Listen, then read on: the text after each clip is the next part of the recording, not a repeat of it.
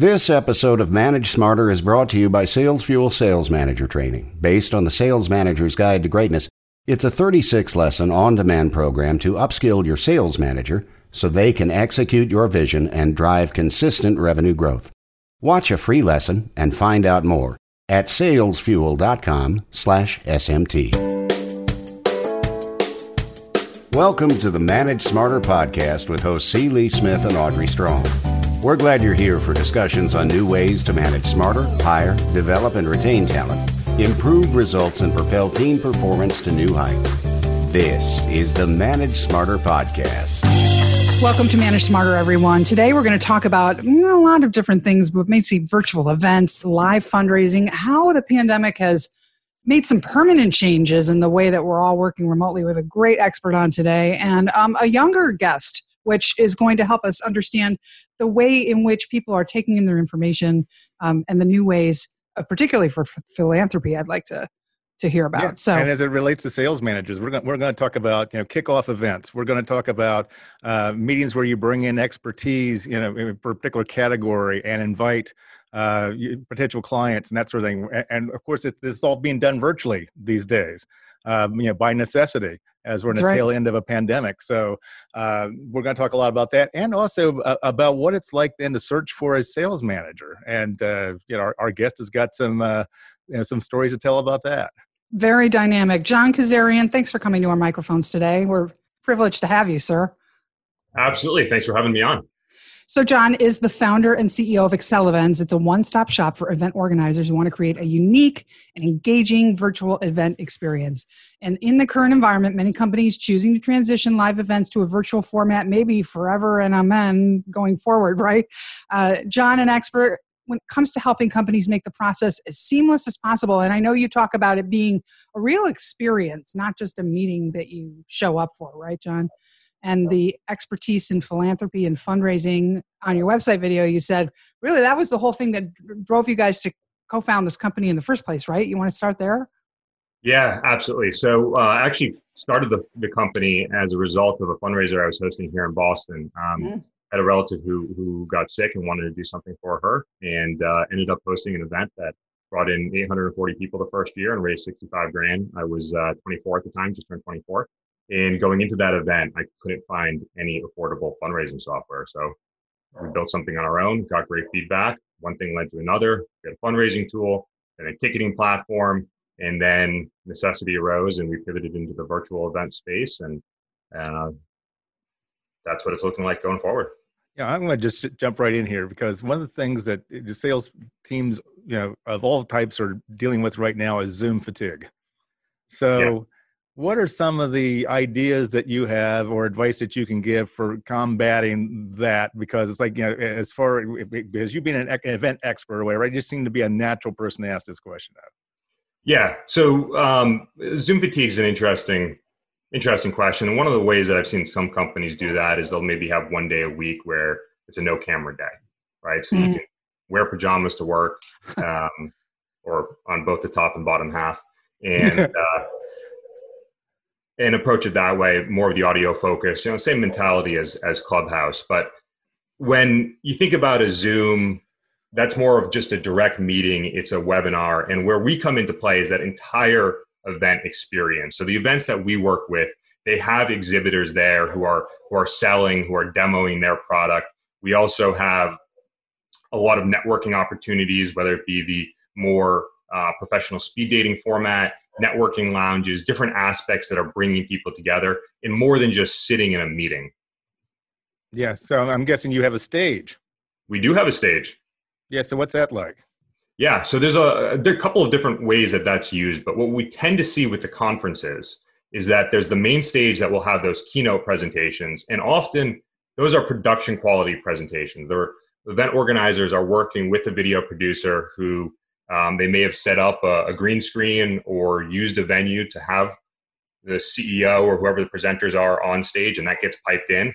And then from there, everything splits out into those breakout sessions, the same way that you might go into a smaller room in a venue and you can interact with the speaker in real time and ask questions.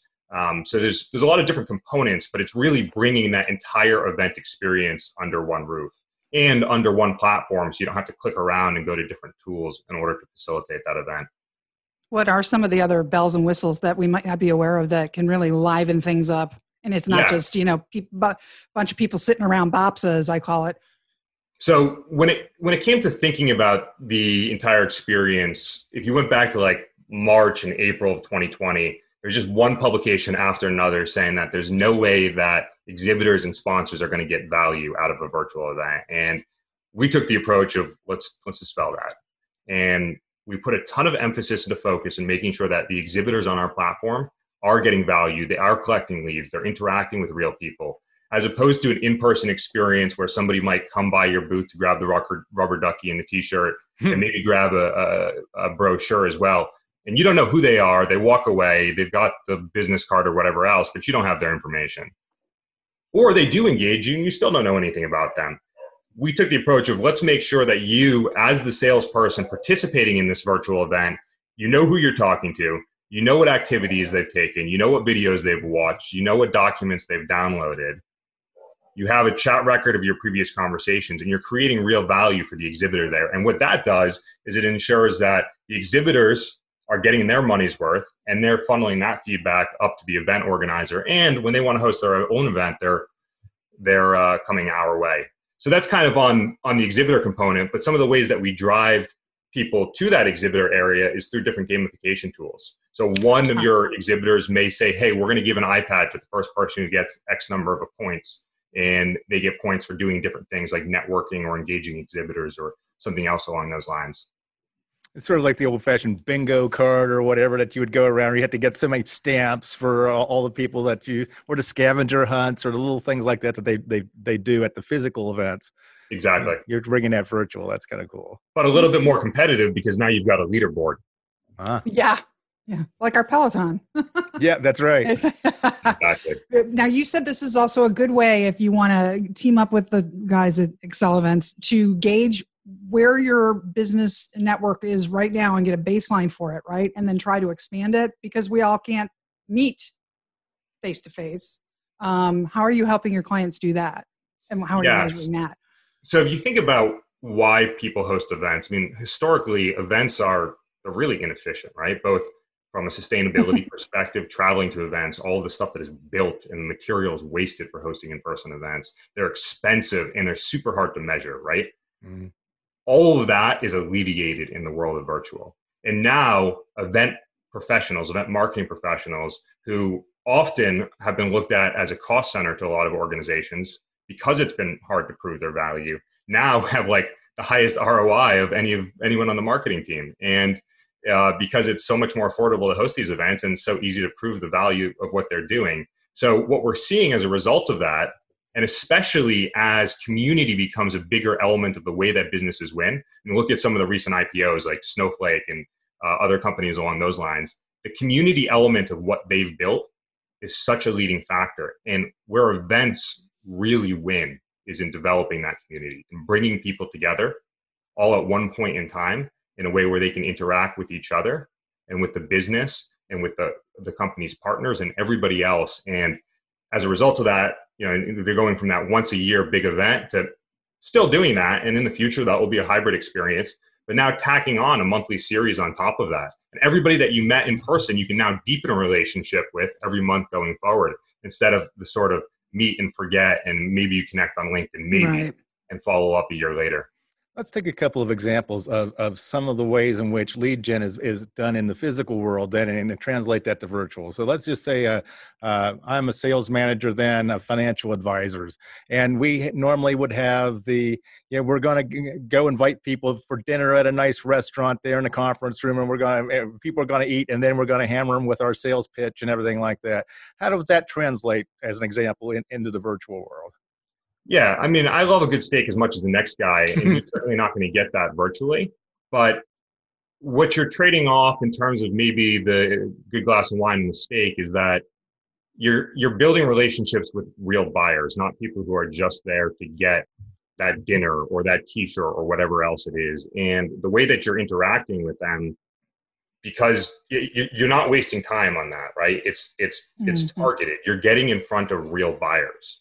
And as I talked about community being a bigger aspect of the way that companies are winning going forward. As over the past 10 years, advertising, whether it be through social media platforms, whatever it is, it's been putting your logo in front of the right people. And today it's becoming a lot more human. And these virtual event platforms are a way to get in front of the right people and be human in front of them, be there on camera chatting with them the way that you and I are. And that's really a great way to deepen relationships when you're spending your time doing that with the right people and not just entertaining them, but actually creating value for them. So when I come to your event and I'm having a steak dinner, it's harder for me to leave, but it's like virtually though, I can just click a button and I'm out of there. So what advice do you have for your clients or for sales managers or event managers then to, once you have an event like that make it compelling enough so they don't click the button to leave? Oh, they certainly can. And, at the end of the day, maybe you're having 6, 7, 8 people at that steak dinner and they'll all stick around and hear you out. But if somebody leaves after 30 seconds online, somebody else fills right back in that gap. And whereas in 3 hours you entertain 6 or 7 people, here you could have a conversation with 200 or 300, and you can actually get in front of somebody who is genuinely interested in what it is that you're offering. So go ahead, Audrey. So do your sales managers, have they changed with doing this virtually and trying to close that pitch? Do they incorporate some of the elements of your bells and whistles into their pitch when they're doing that? Okay, so it's all integrated.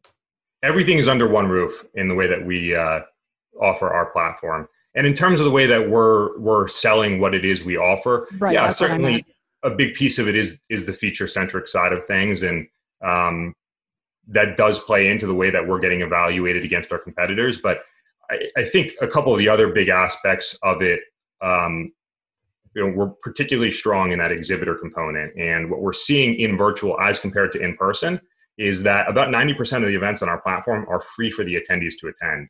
And all of the event fees are being covered by the revenue that's generated from those exhibitors, which drives more attendees since it's free to participate, obviously global reach, and that gets more value for the exhibitors. As for the other pieces of where we're differentiating ourselves, the support is a massive aspect of it. I mean, when you think about an event, you spend weeks, months planning an event that accumulates in sometimes a couple of hours, often a couple of days, but sometimes a couple of hours. You need somebody there who can help you out with any question that arises instantly throughout that event. And for us, we have 5 times more support and success people than we do salespeople. That's just the priority. It has to be in the event space. And we emphasize that. What about let's say a product launch meeting? Let's take this internal. So forget the the keynote address with the guy up on stage and everything like that. But in terms of we have this new product, so we have to have someone then talk about the product. We have to then have sales talk about how they're going to sell the product, marketing how they're going to market the product in the marketing campaign, and the customer experience gets talked about as well. It's like, how do those types of events lend themselves well to virtual, especially since we're all scattered all over the place these days? Yeah, so those type of events lend themselves very well to virtual. I think a lot of those product launches, they're not a multi-day thing, and it's a great way to get access to a wider audience of people. When it comes to thinking about how to approach that, if maybe it's a software company that's launching one new product internally to a group of 100 people. To be fully transparent, go with a Zoom, a team, something like that. It's going to be cheaper and it's going to get the job done. You can bring different speakers on and they can present that.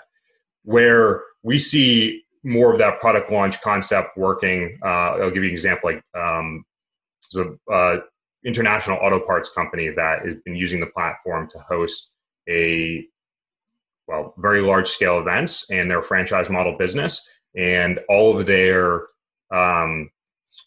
suppliers come and they set up in the platform, and they'll be pitching their tools there, and they can purchase spotlights to highlight certain new products. And then their entire dealer network, all of those franchisees are coming in as attendees and getting access to learn about all of those new products that are being released. That's on a much larger scale, and there's a lot of moving components, and that's where it makes more sense to use a platform like ours as opposed to something that may be a more singular stream where something like a Zoom is frankly So sufficient. where is that threshold? Is it 100, or is like what's the number of attendees where it really stops making sense then to have a bunch of Zoom boxes and actually use a platform like yours? Yeah, I would say it's I'd say the smallest event we really see is around 25 attendees, but it's more so that it's not a singular track. There's multiple components to it. Oh, I see.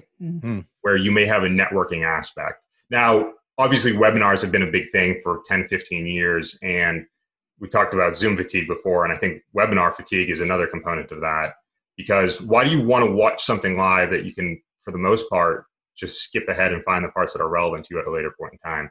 But when you replace that webinar event that maybe was 30, 45 minutes, and you add a 30 or 45-minute networking opportunity before that, and maybe follow that up with another component where people can book meetings with reps from your company to dig into some new product features that you released or something along those lines.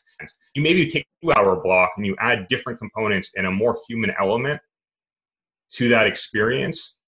That's a really big opportunity to differentiate the way that you're getting access to prospects and deepening relationships with your customers.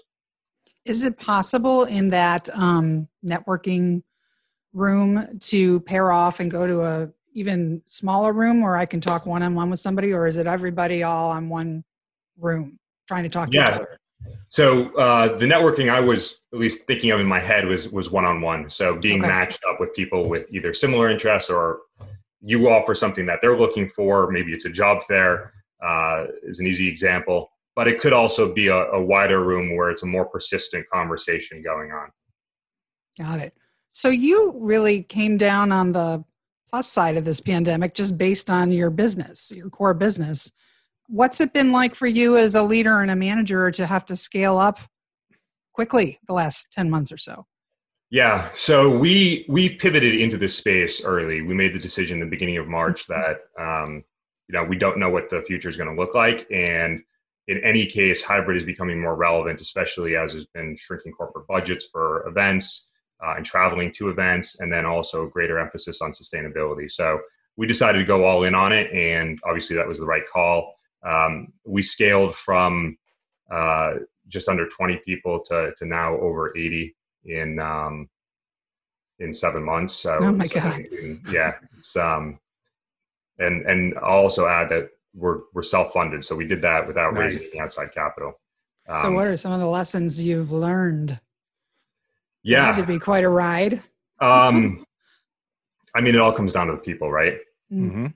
It's everybody that we hired was somebody who, well, a lot of people came out of the event space. I mean, we were somewhat fortunate in the fact that there were layoffs in the event space, and we had the opportunity to get great people who really knew events inside and out, and that meant they could get up and running quickly. But the other aspect of it was that everybody we hired was ready to jump in and take on anything, and we wouldn't have been able to do what we've done if it wasn't for that. Let's talk about your process of hunting for a sales manager. How's that going? Where are you looking? What are you looking for? And what's the process look like? Yeah, so we're a pretty lean sales team right now. We were 3 people for about 4 months, and and the numbers were great. I mean, 3 people sold 1.95 million in bookings in 5 months. So, and now we're starting to scale that up. But as we scale that up, I don't have any expertise there, and I don't have the capacity either to be checking in on the team. And we also just went through a CRM migration. So as we're getting all of these building blocks in place, we're looking for somebody who can help us own and scale that process, and also helping us to navigate the move more into the enterprise space and thinking about some of the complexities that are inherent in the way that the selling process is different when you're selling to the enterprise versus SMB.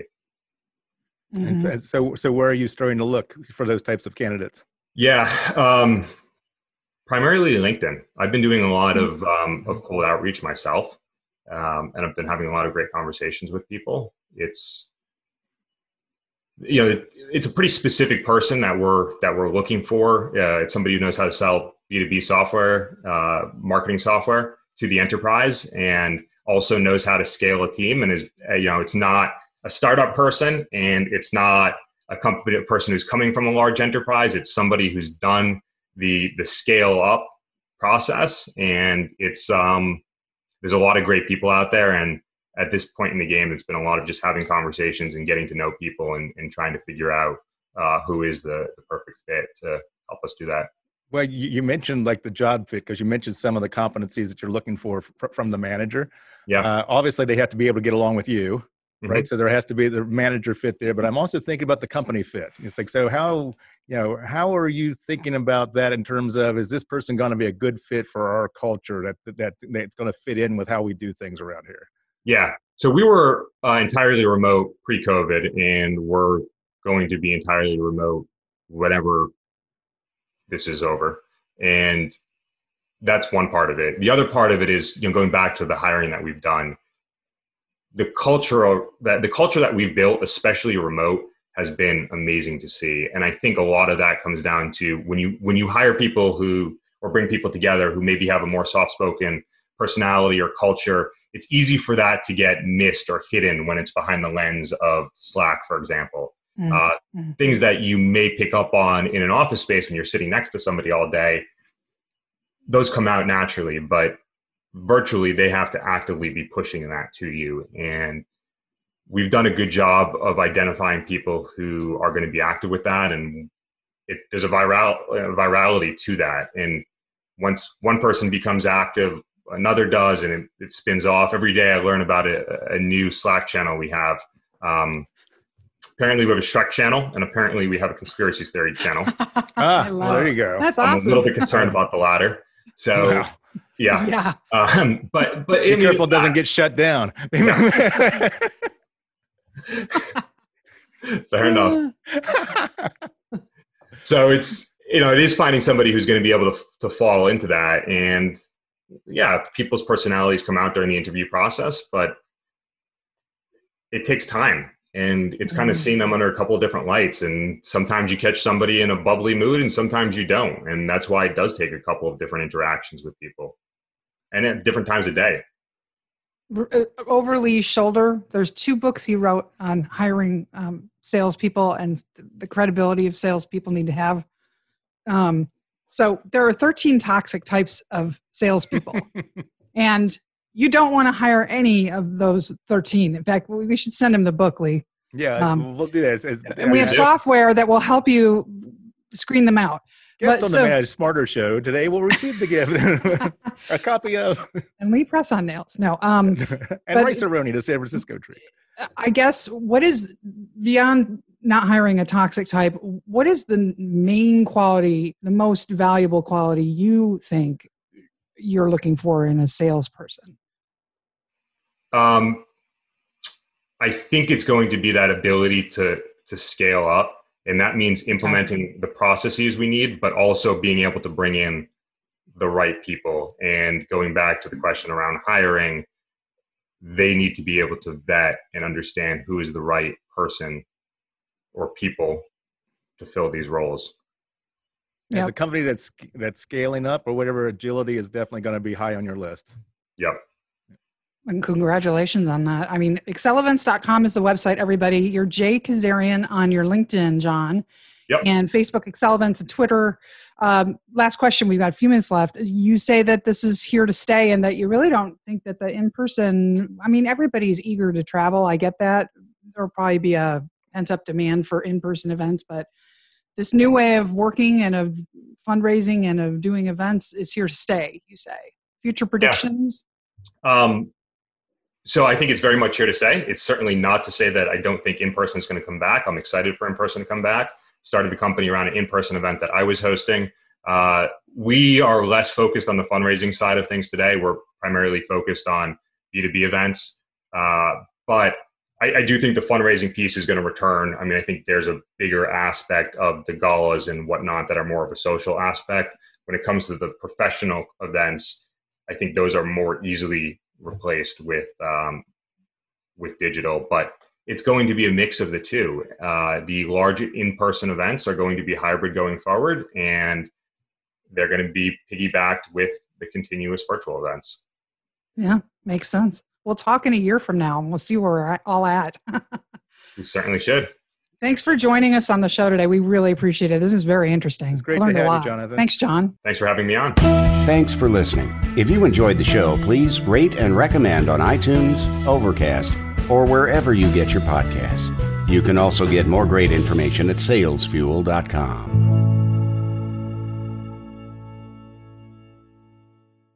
This podcast is a part of the C-Suite Radio Network.